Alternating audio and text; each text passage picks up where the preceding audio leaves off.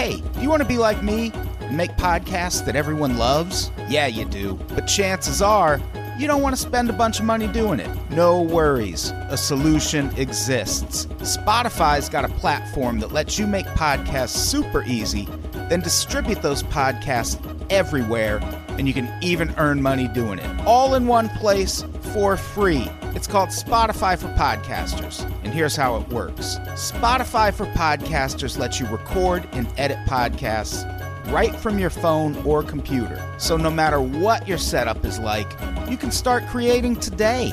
Then you can distribute your podcast to Spotify and everywhere else podcasts are heard. Also, you can earn money in a variety of ways, including ads and podcast subscriptions. I'm speaking from experience when I say that all those additional features like video podcasts, Q&As, polls, those are things you won't find for cheap elsewhere. But with Spotify for Podcasters, it's all totally free, no catch. I highly recommend you give it a try. Download the Spotify for Podcasters app or go to www.spotify.com/podcasters to get started. Thanks. We love you.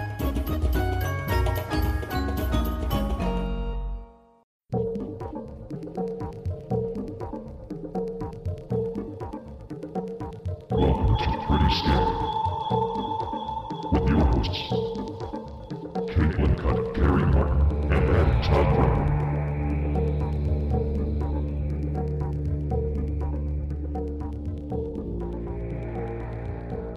Hey, everybody. Welcome to Pretty Scary. Pretty Scary Boo! Pretty Scary Boo! Caitlin's back. Yay! Hooray! I'm back.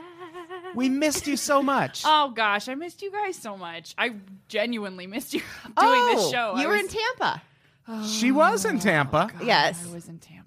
Anything you guys, want to say about Tampa? I flew.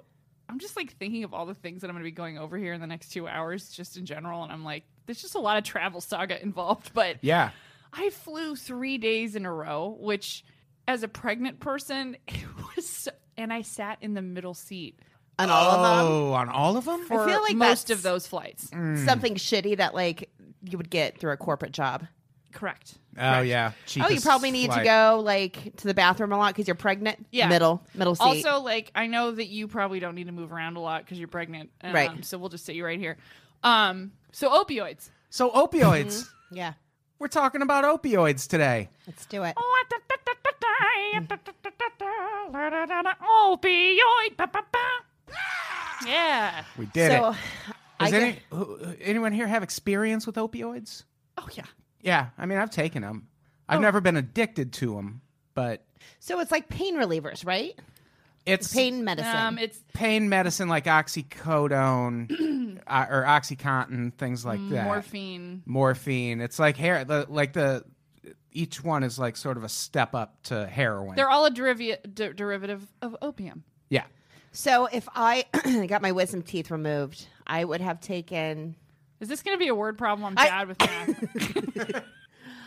Yeah. Well, Vicodin. Is Vicodin one? Yeah. Yeah. Okay. So yes, I have. Yeah. I have been on every opioid because of all my surgeries. I've been Sure, on all of them. yeah. So I before we even like get into this whole thing, what I'll say is like, to me, the opioid addiction is the saddest addiction because Sure. okay, if you're addicted to heroin, that's one thing. Like, okay, you're addicted to the best feeling. Got Right. it. Okay, cool. But if you have an opioid addiction and you're constantly taking this medication, it's so depressing. It's like Yeah. you have to not want to feel anything. Like Right, that right. the goal in your day has to just be to not feel anything. That's my goal. Well, maybe we shouldn't have you here for this because no, but I mean seriously, like the last time I was on anything like that was after my monster truck rally extravaganza at the end of last year. Sure. And fuck, I mean, it was like the pain was gone, but like I felt like a walking Nirvana song. I was just like, this is pointless. Like, Yeah, it's like the pain is gone, but it's not. You know what else? just don't feel it, and you don't care. you know that what else you're is in gone? pain. You know what else is gone? Your ability to shit. Gone. Yes. There are even commercials now. Yeah. Have you seen the one with the construction worker where he's Oh, like, yeah. they prescribed me opioids, and like looks off camera and goes, and I never stopped taking them. And then he's all fucking backed up. They made me constipated. Yeah, like I'm 5.5 months pregnant now, and I looked the same back when I was taking opioids for my back. Like, wow. Yeah. Big poop baby When in I there. finally pooed, it was like an exorcism. It was insane.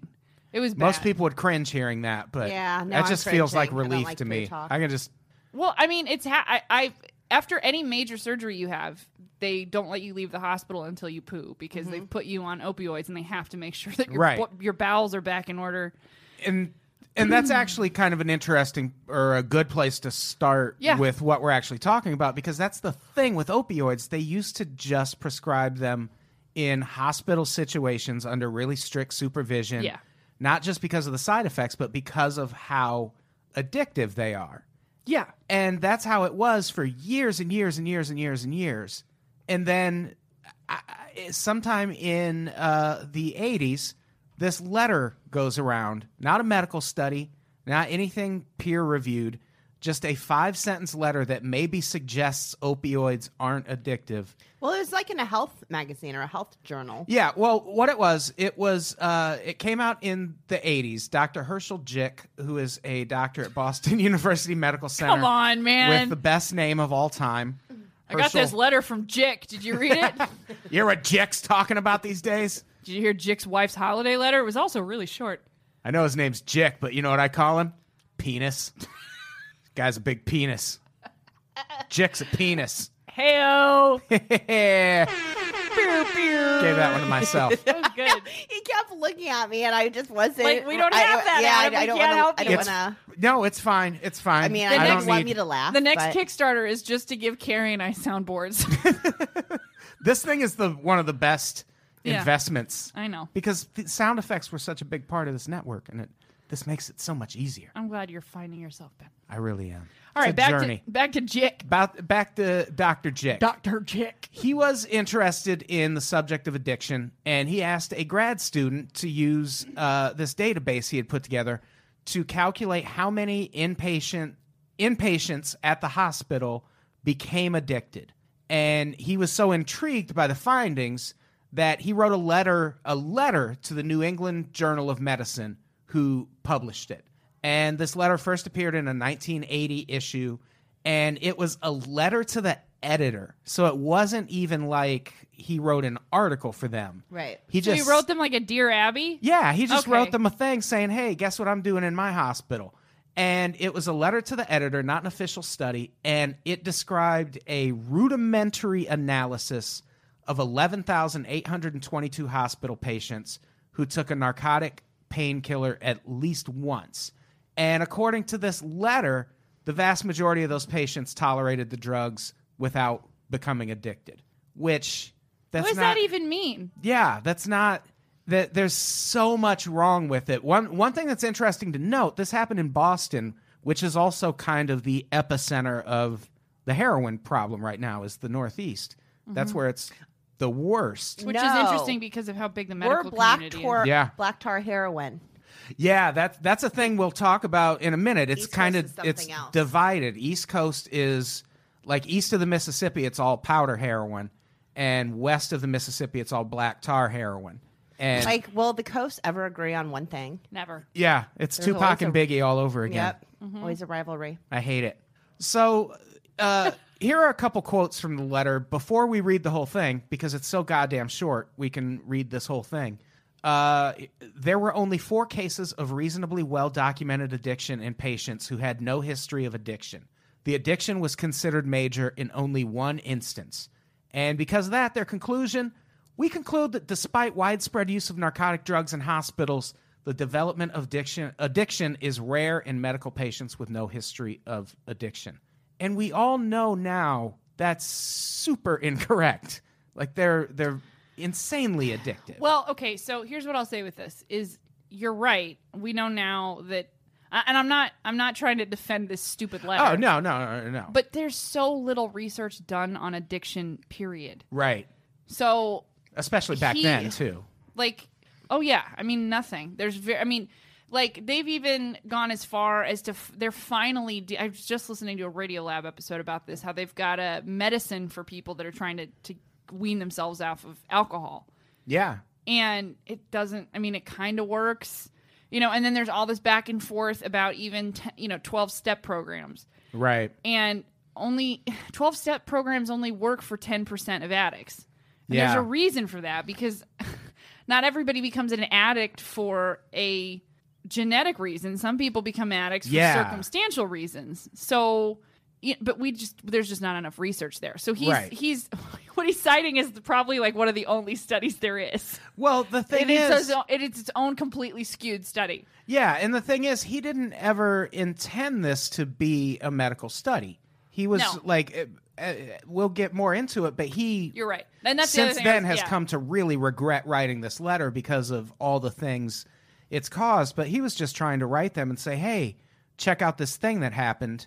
And what happened is once it was published, people started taking it and citing it as an actual medical study. But it sounds like not right away. I think it had been like a couple years, like where he had written articles since then. He had actually kind of forgotten about it. Yeah, it actually, until 2010, when the New England Journal of Medicine put its full archives online, you couldn't even find a copy of this letter unless you went to an academic library and found like an actual physical copy.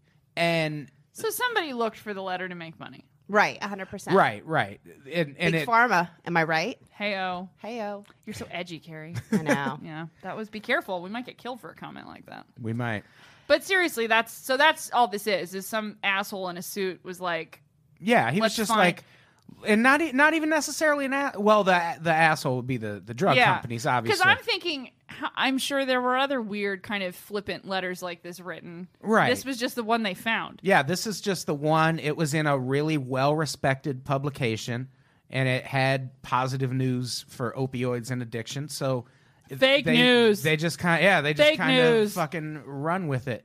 Like, it was published in the correspondence section, which is not what happens with peer-reviewed studies. That's where the horoscopes are, right?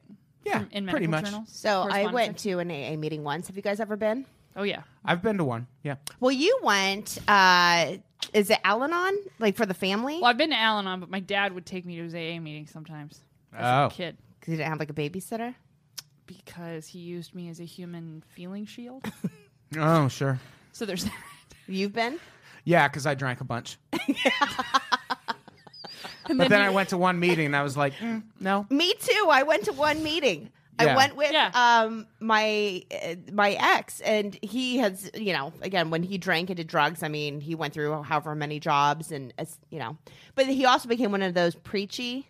No, that's the only way. That's the only way you stay in the program. Addicts. Yeah. I'm telling you, there is no. And listen, I don't want to offend anybody listening to this, because here's the thing: I have a friend. I'm sure sobriety saved her life for sure. Right.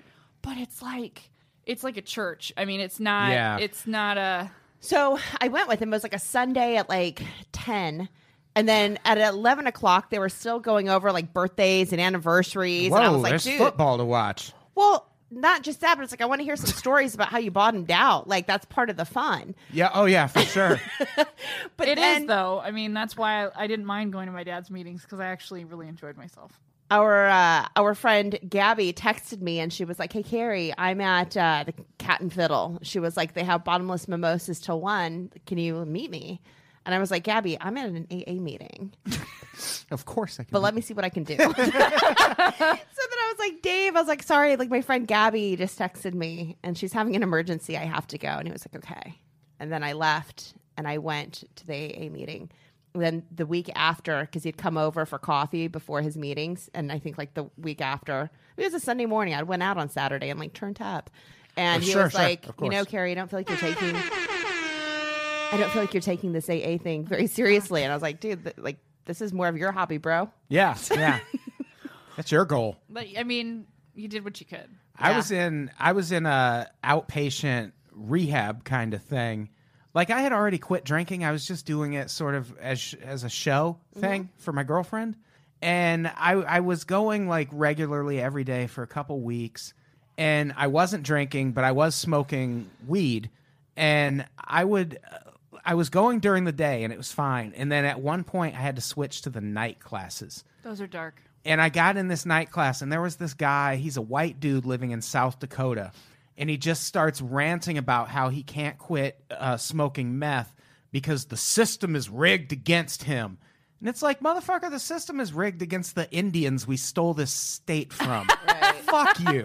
And I just we took a break and I went out and smoked a joint in the parking lot and then Time left to go home. and never I went bet back.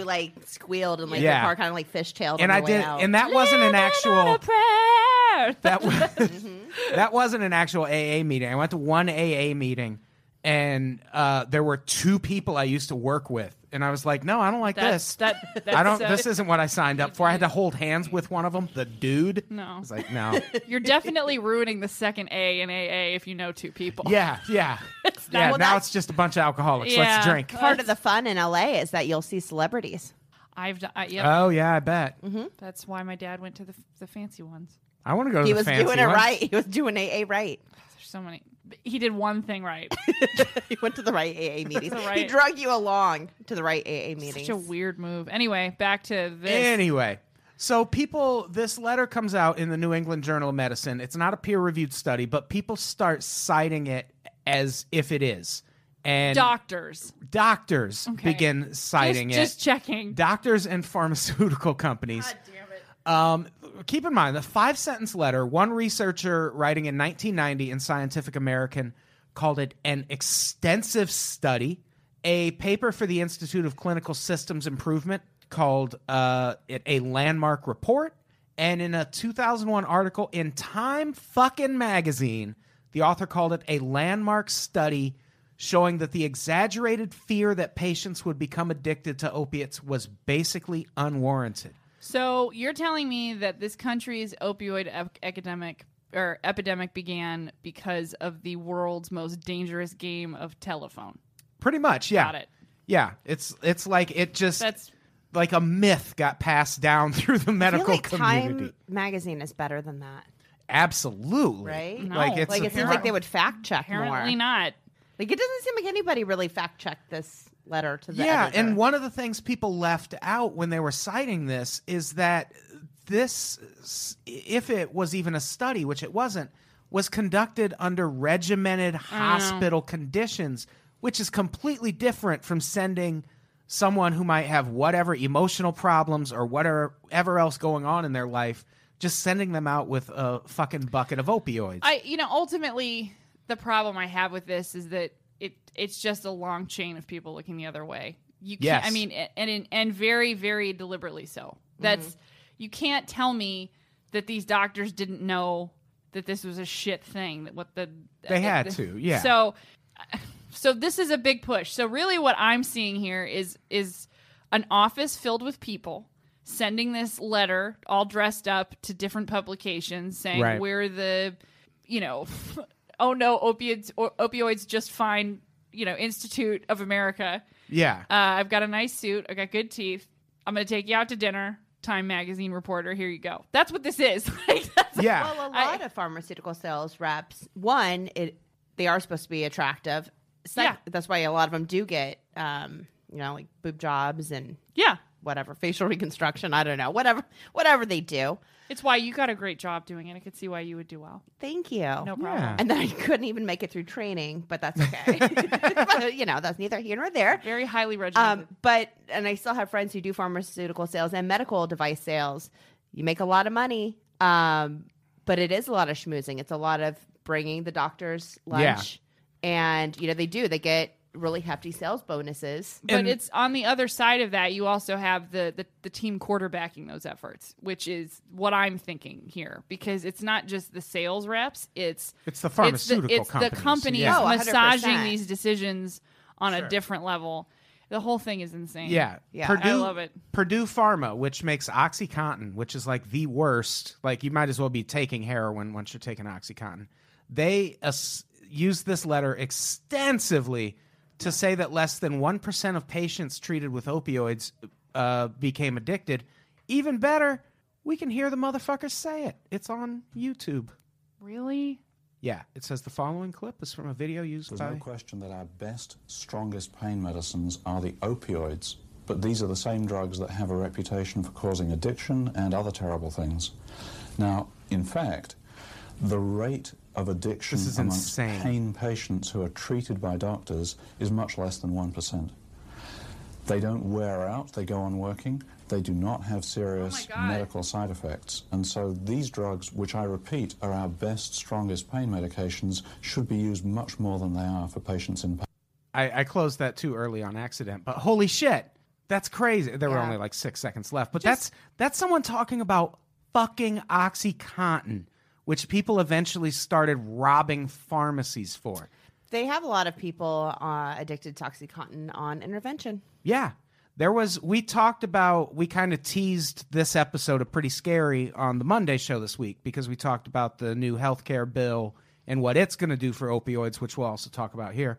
And someone in the comments said in their town, they had to put like steel reinforcements in the walls of the pharmacy because people were like fucking driving cars through the wall just to get OxyContin. Wow. And this video, which is... Maybe that's how the zombie apocalypse will happen. It's just people jonesing for Oxy. Yeah, it's fucking insane.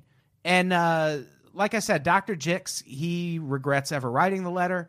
He said the letter wasn't of value to health and medicine in and of itself. So if I could take it back, if I knew then what I know now, I would never have published it. It wasn't worth it. And there is now on the New England Journal of Medicine website, that letter's still there, but there's a note attached to it that says, for reasons of public health, readers should be aware that this letter has been heavily and uncritically cited as evidence that addiction is rare with opioid therapy.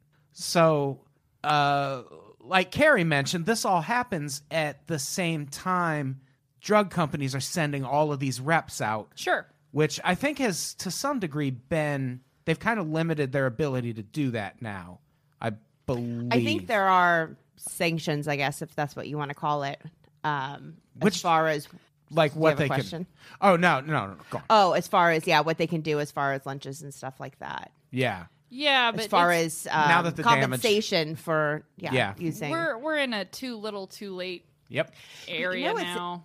Interesting. Like, so I have psoriasis, and I've had it since I was 6, and it got really bad over this last year. And so finally, because my case was always mild, they were like, okay, it's bad enough. We can start giving you steroid injections, shots. And I mean, I went through like a month of blood work where I was like, fuck, if I do all this and I still don't get approved for the shot, and the shot is $11,000. Jesus. Yeah. I mean, luckily my insurance is paying for it, or most of it at least. But I mean, I still have copays. But I mean, I had to make sure that I didn't have anything like tuberculosis. I couldn't get a vaccine within a year of taking it. Anything that will lower your immune system. But here's the problem is like a steroid affects all sorts of stuff. Like when I hurt my back, I was on a 7-day steroid regimen, and I had all sorts of weird side effects. You know, I put on like probably like 8 pounds of water weight in a week. I feel like I'm gaining weight, but I think that's because I've been eating pizza and drinking. No, it's probably the steroids. No, let's blame the steroids. Let's blame the steroids. I think because it's been like a week and a half since I've gotten. Yeah, no, the I mean that'll do it, and then it also messed up my cycle completely. Like I started my period out of nowhere, and so what my point is that like steroids will mess up things in your system. Like it'll mess up your nervous system and all sorts of stuff. Pain medication won't do that right away. So they don't have to vet you like that to give you pain medication. And the truth is when your body, I mean, the medical reasons for giving someone opioids in the beginning is that when your body is under extreme pain, is in extreme pain, it's also under extreme stress. And it actually inhibits healing, which is why I'm also an advocate for taking pain medication when you're in the hospital. I have all these like people in my life that are like, no, I just give me Tylenol. It's like, no. Like if you need to take that stuff when you're in the hospital. Anti-inflammatories and opioids, they work really well together when you need to heal. Yeah. But that's a lesson I had to, it took me a while to learn how important it is. If something hurts, take a fucking Advil. Like it will fix so many things. Like anti-inflammatories are amazing. They're really important too. Yeah. Yeah, you don't want your shit to just stay inflamed, no matter what it is. No. There's almost nothing that you want to just be constantly inflamed. No. What if it's your stone dick? Oh. Right? Finger me. Sorry. Oh, finger me. It was an inside joke from. I got it. Okay. I actually knew what you're talking about. Okay. So yeah, the makers of OxyContin send all these drug reps out to start pushing this drug, and it works. It came on the market in 1996. They had $50 million in sales.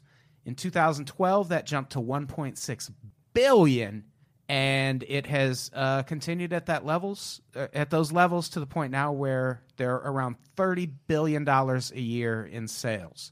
So what does that mean for us and opioids that we were told are not addictive? It's just so weird because I feel like pain medication can literally also just save your life sometimes. Yeah, that's the problem, is these are things that when used correctly, they're very, very useful. But what's so bad about keeping a person in the hospital until they don't have to take opioids anymore? Well, the other problem though with it is that a lot of these people that get addicted to things like Oxy and stuff like that have chronic pain. And that's really different. Right. That's not the same thing as even like with what I went through, like open heart surgery, for example. Sure. There probably is a very low rate of addiction after something like that because your pain starts to go away because you heal. But Right. if you get in some horrible car accident and then you're in pain for the rest of your life, Yeah. that's the sad part. That's you what know? happens with athletes. Oh, Like, yeah. a lot of athletes end up addicted to opioids. Yeah, because it also contrary to what Mr. Video Box said a couple minutes ago, it loses its potency really quickly. Yeah.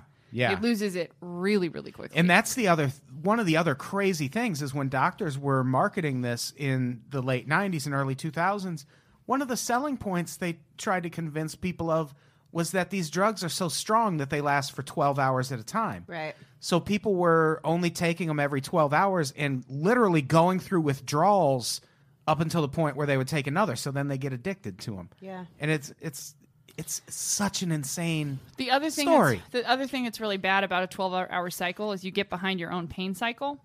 Right. So if you're healing from something, and look, I'm not a doctor, so don't sue me or whatever, but I always took my pain medication about a half hour earlier than I was supposed to. This is, again, after major open heart surgery and my sternum had been cracked open, so just bear with me, people. But if you get behind the pain cycle, you never catch up. And you do get addicted, weirdly, because you keep trying to take it to abate the pain. It's just, it's so sad. Yeah, it really is. Hey, everybody. Just a reminder, if you want to hear this show every single week and hear all of our other shows completely ad-free, sign up for our subscription service at patreon.com/unpops. It's just $5 a month. We release 10 to 12 episodes each week. Listen to some of them, listen to all of them. Either way, it's a great deal. Patreon.com/unpops. Sign up today. Thanks. We love you. So let's go through some really depressing statistics. Oh, cool. Yeah. Right now, over 2... New statistics, boo. Boo. Whee! I was trying to find the right sound effect for it, and I just couldn't do it. It's fine. It's fine. It's fine. I thought it was good. It's fine. Silence was a good sound. Being nice. Go ahead, Adam. The cunt dinger, Kari. I don't know if you've ever Cunt heard it. Yay. Anytime someone says the C word. Kunstinger sounds like a German holiday. It really does. It sounds Welcome to Kunstinger. like where they have like big They signs. just hand you a big cunts. sign. Yeah, there's just like a hot Big lady stein of cunt. with her boobs hanging out, and then you get some bratwurst for Kunstinger. And you eat schnitzel. Schnitzel at Cunt schnitzel. Kunstinger. Ah! This thing's going to break. And then all the hot dogs look like vaginas. Like a All the buns look like vaginas. Like a cunt. Oh, that thing's so fun. I'm laughing like an idiot right now. Yeah. Well, we have to because we're about to get into some really depressing shit. Yeah. Right now, over 2 million Americans are estimated to be dependent on opioids. An additional 95 million use prescription painkillers in the past year. That's more people than use tobacco in this country, which that's fucking nuts. Well, I wonder what the crossover is. Oh, yeah, I'm Let's sure. draw that Venn diagram. Yeah. Okay. But if only 2 million are addicted, I mean, Yeah. Out of 95 million? Like, I'm not good at math. We need Angie. Not but where you get 95. an additional out of the 95 million. used Oh, yeah. prescription painkillers. Yeah, so that's a lot just of, people who used them. right. So to actually be addicted, Yeah, but that 95 million isn't including opioids. It isn't just opioids. It's prescription painkillers, some of which It are also not. doesn't include like the babies that they're pregnant with Yeah. or the families that they're Yeah, ruining. which that's a lot of. That's a big ripple effect. I don't know the side last are you time. on? I don't know last time either of I'm you on your side. looked at the notes, but I added a story about kids and opioids. That's quite the bummer. But You really threw a fun one together here for us, Adam. Thanks yeah, so this much. is. I've really been looking forward to this episode. Now that You we're have, doing it, but I'm you- like, oh, this is a slog. But you have been excited about it. I have. We've been You talking guys, about he's it lit up like a forever. Christmas tree every time. He's like, "Oh, the opioid episode," and now we're in it. I'm like, Jesus Christ, it's like the Holocaust. Go Yeah. on. From that 2000. was Caitlin, by the way, who made it a Holocaust reference, not me. Right. That's noted in the public record. From 2005 to 2014, the national rate of opioid-related inpatient stays in hospitals rose by 64.1%, but the rate for opioid-related visits to the ER has risen by 99.4% in that same time. Oh my God. Yeah. Between 2000 and 2014, the rate of overdose deaths involving opioids in the United States increased 200%. Between 2013 and 14 alone, that rate increased 14%. Opioids kill 90 people in the United States every single day. But I mean, there's so many people in the United States. Is it really that? If Many? anything killed 90 people every day, It would. well, If a virus killed 90 people every day, we would all be stuck in our houses and not allowed outside. Like the Zima virus, am I right? the Zima virus, Limited time only. finger me. Zima virus. But I think this is the statistic that really drives it home the most, which is in 2016, it's estimated that there's going to be somewhere between 56 and 65,000 opioid-related deaths, because opioid deaths take a while for statistics to come in. But that's the estimate for 2016. At the peak of their individual epidemics, car crashes back when there were no seatbelt laws and no airbags, at their height, Those were the days. exactly back when terrorism was the shit in this country. They killed 55,000 people a year at their peak. I got lost. Oh, HIV at its peak killed 45,000 people in 1 year, and guns 38,000 people. So as much as we talk about guns killing people in this country, opioids kill more people I say that all the time, actually. every year. I get in arguments about that a lot. Because I think, like, here's an easy one, guys. Like, yeah. this is well, not now. Now it's not. Now it's going to be a very long process of getting ourselves out of this. But Yeah. So yeah, like I said, that means opioids kill more people than car crashes did before seatbelt laws and airbags. here's what I'm saying: we're going to pool our money together and we're going to invest in a constipation drug, because it really will be like shitting gold for the next 10 years. Like, Yeah, I'm for telling sure. you, like, you don't poop. Like, and it kills you if you don't poop, and people take whatever. And these doctors will prescribe that too. Yeah, that's the thing now is all the new drugs are like drugs For drugs. that let you keep doing the awful shit that you're doing that makes you have to take drugs. They're like there's they're drugs. like bitch seat drugs. Yeah, there's like drugs for OCPD, which basically means I can't quit smoking, so I can't breathe. Yeah. And it's like, oh, take Oh, this drug. COPD. then. Yeah. Yeah, absolutely. COPD. Yeah, COPD's that killed my friend's dad. Yeah. It happens real quick. But yeah, I mean, I just think that, like, here's the thing that's really interesting about this, and I didn't see this in your notes, but overwhelmingly, the population that's affected most by the opioid epidemic is women. It's a much bigger. Women are much more affected. Bitches be tripping. Bitches be They tripping. sure do. Well, I mean, Oh, there's more It's- to it than it's that? a- Okay, go on. yeah, it's an appreciable difference in statistics. Like, it's a lot of women. Yeah. And then there's another interesting article that I read last year. Out of all the populations in the U.S., white Americans experienced a decrease in life expectancy. okay? Yeah. Which is a big deal for a population to experience a decrease in life expectancy. White women, middle-aged women, experience the deepest Wow. decline in life expectancy. That's and crazy. all of it is opioid related and addiction related. All of Yeah. it. Alcoholism and opioid addiction Yeah. across the board. And what's crazy is, while you're right that there's, I mean, in anything, there's one group that gets hit the hardest. The difference between this and like the crack epidemic, which before this is way bigger than the crack epidemic, which is crazy. But it's happening. It has to. But it's the landscape that it's happening in, Right? Which is why we don't see it. Because the crack epidemic was limited to inner city areas. It was poor neighborhoods. It was mostly minorities and violent. Yeah, violent areas where a lot of people felt detached from it. Like it's almost like a war happening in another country. Because we live in LA where there's tons of gang murders every year, but we don't really see that. Like that's like even living here, you're kind of detached from it. But I think that the opioid epidemic proves the fact that while I agree with what you're saying, that isn't necessarily true either. I think that Americans are really good at not seeing other people's reality and pain. Right. Period.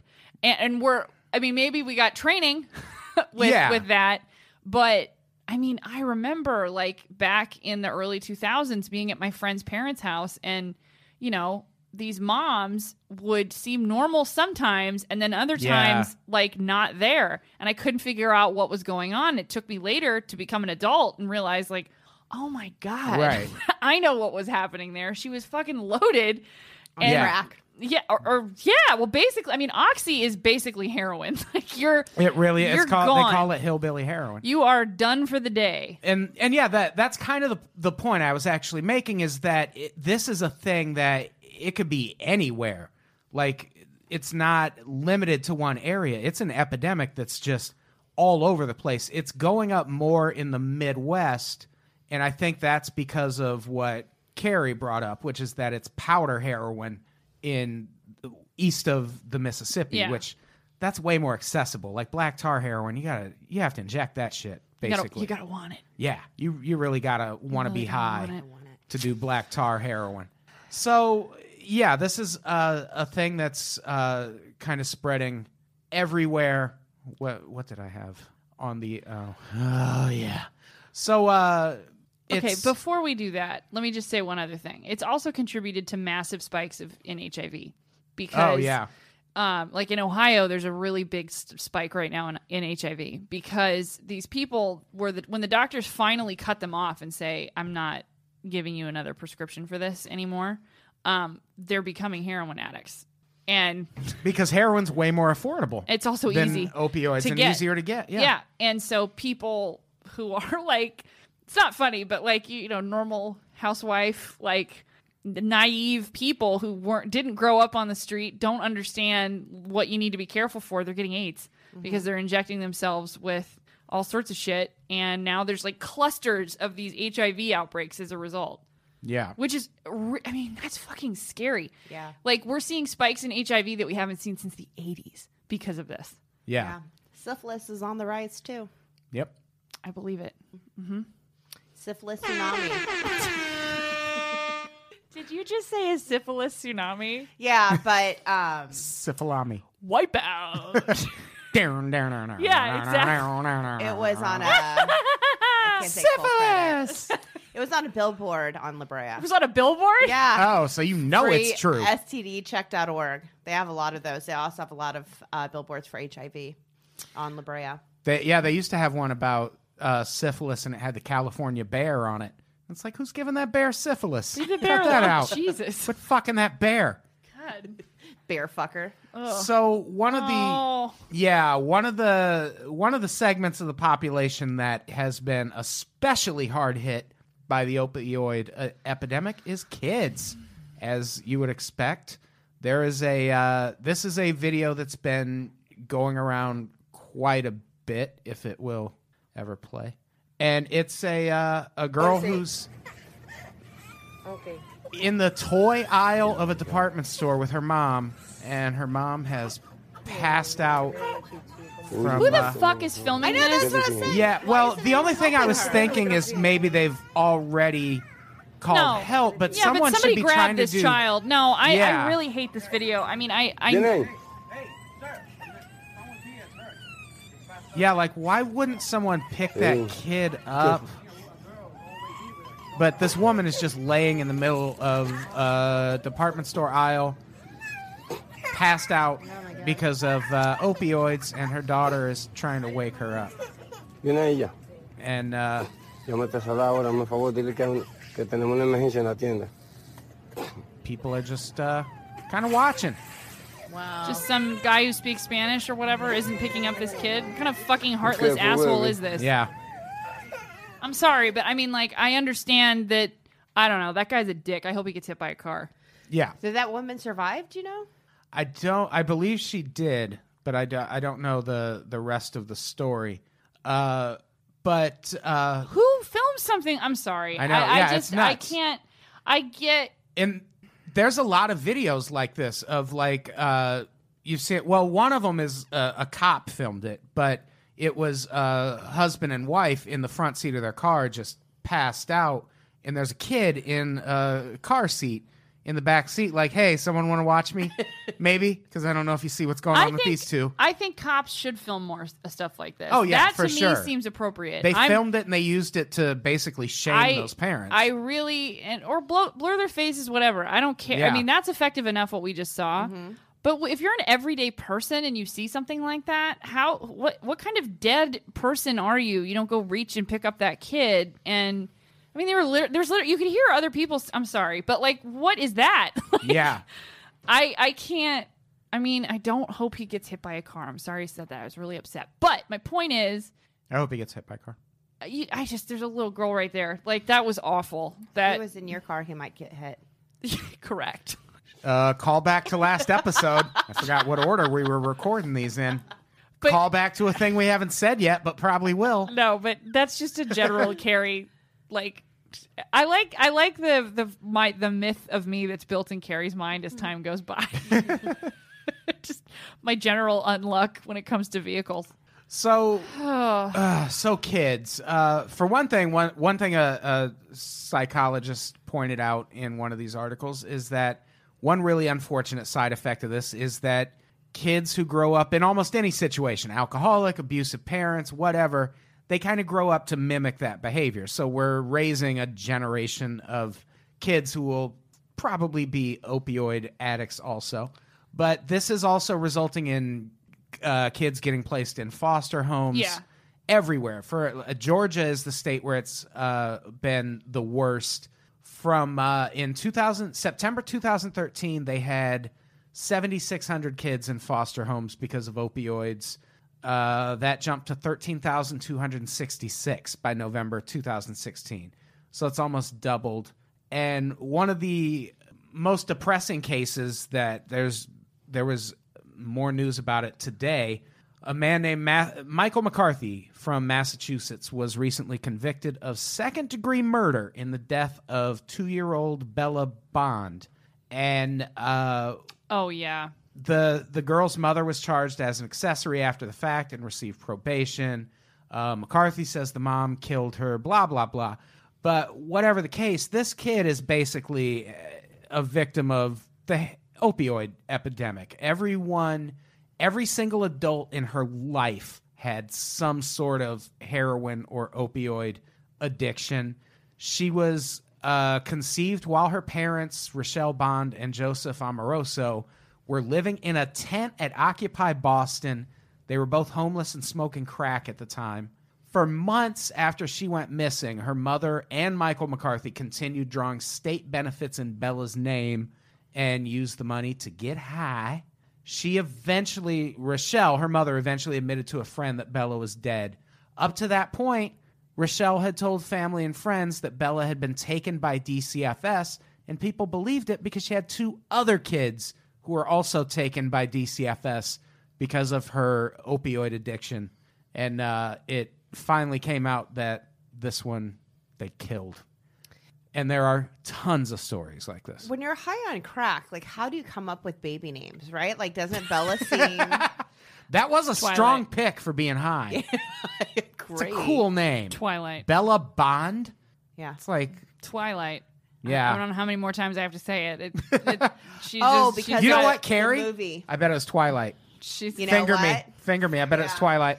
Oh. it does not surprise me that a trashy crack addict named her daughter after a fucking character in Twilight. That's what I think happened. Yeah.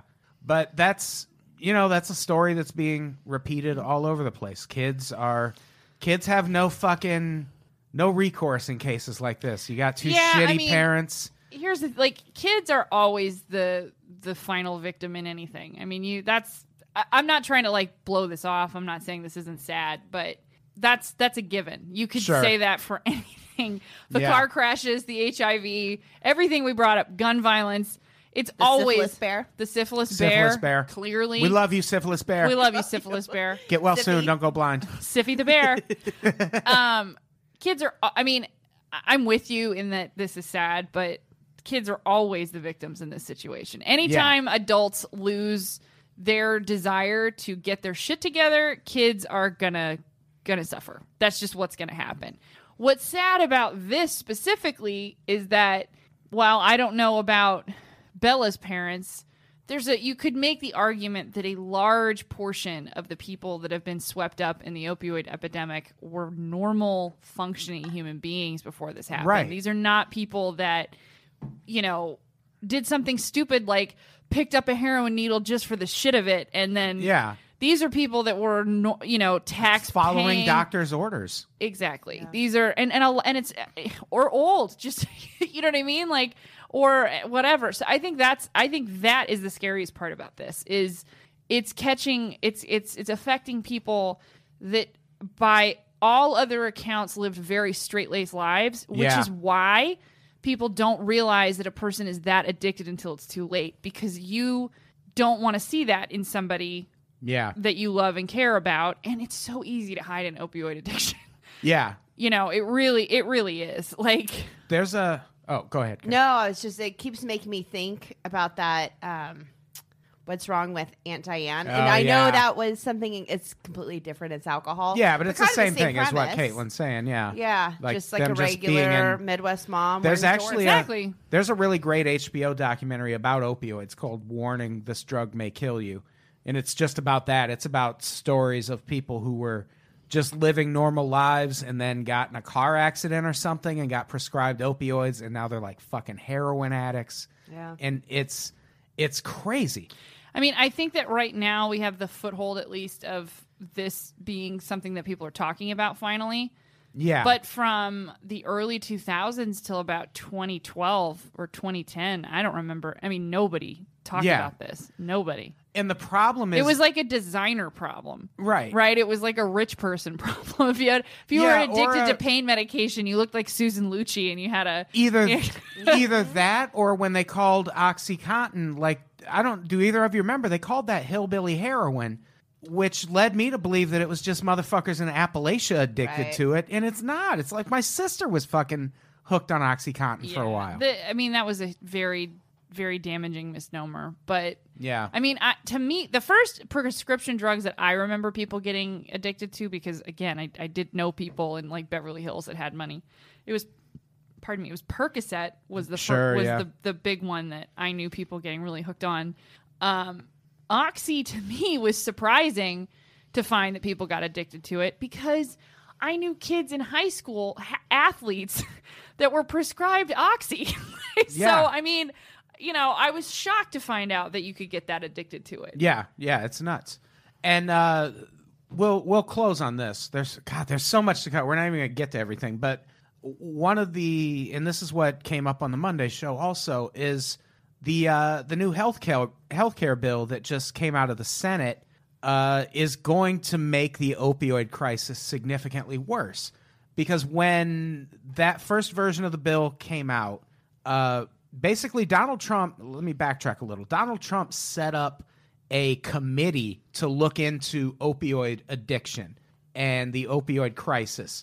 And the first thing they did in their first meeting was criticize the last version of the healthcare bill and how it cut so much Medicaid funding that it was going to make the opioid problem worse. So what they did is they asked for $45 billion over the next 10 years solely to deal with the opioid problem. What they got instead in that bill was a promise that they'd get $2 billion in 2018 with no promises beyond that. Ohio last year spent $993 million fighting substance abuse issues, and Medicaid funded 70% of that. Under this new bill, Medicaid would fund 4% of that. Where the fuck does the rest of that money come from? And what happens to these people when there's no money, there's no Medicaid money to treat them? It's the exact same thing that happened in the 70s. And Adam, I don't want to cut you off, but don't you know that addiction's your fault? Yeah, exactly. It's these people's fault. They did it to themselves. Well, that's also spending money, but I mean, how many people relapse? You know what I mean? So it's like it's not even like a surefire, like you'll be recovered. I mean, yes, that's the hope, but it also could just be money, I don't want to say wasted, but where they aren't able to turn their life around. Right, but that's one of the arguments that one of Trump's people made was that, well, how much difference does it make anyway?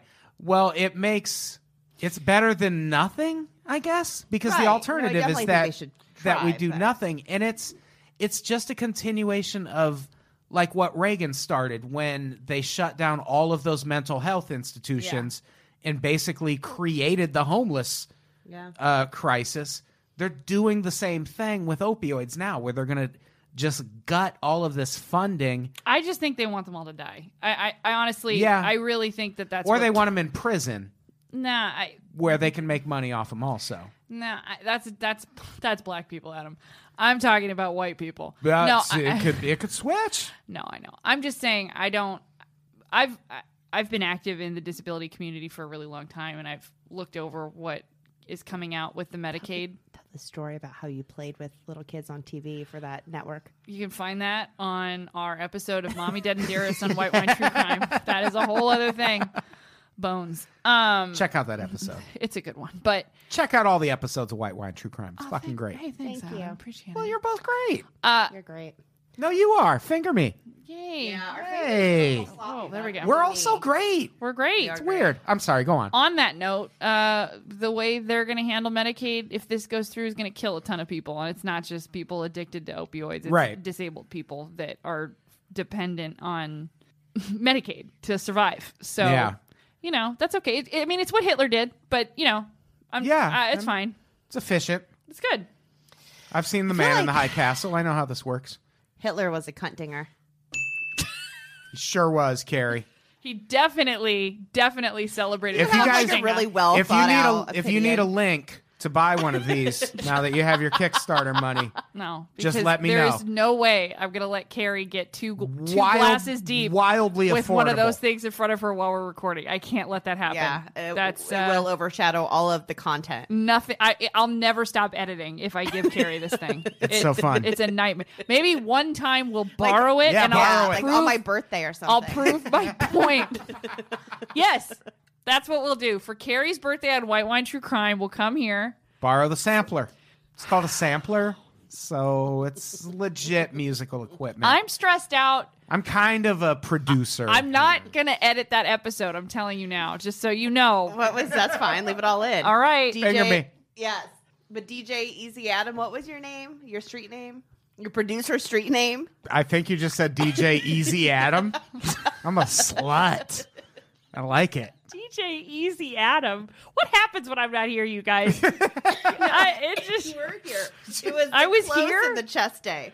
Clothes in the chest. Man. Well, that day I was laughing so hard I can't remember anything. Clothes in the chest. Yeah. If you want somebody dead, put their clothes in the chest. And on that note, we've really covered everything. This was a fun episode? No. This was pretty I'm still depressing. not 100% sure about opioids are. Art, you're not? It's pain pills, basically. But I do know something about syphilis tsunamis. Yep. You need to ride that wave. Yeah. Literally. Ride that wave to insanity. Is there a syphilis button? That's a good button for syphilis. Sippy the bear. That's our syphilis dinger. Whenever someone says syphilis. Oh, I hit both at the same time, and that felt appropriate. It's fine. That's DJ Easy Adam does. That's how I do. You're over there on the ones and twos, aren't you? You know how I do. You know how I do. You know how I do. You're from Texas. aren't you, I'm mate? Pete Texas, and this is how I do then. I'm on the ones and twos. Fancy a fag after this. It's what we call cigarettes then. Hey, this was really fun. Oh, yeah, it was good. Do you have anything to plug before we get out of here? What else do we? I don't know. No, I don't know. Subscribe. Goodbye. If you want to hear this show every week, which you do because it's amazing, subscribe on Patreon. It's $5 a month. $5. $5. All right. $5 boo. Let's get out of here. Carrie, say goodbye. Goodbye. Caitlin, say goodbye. Goodbye. Goodbye, everybody. We love you.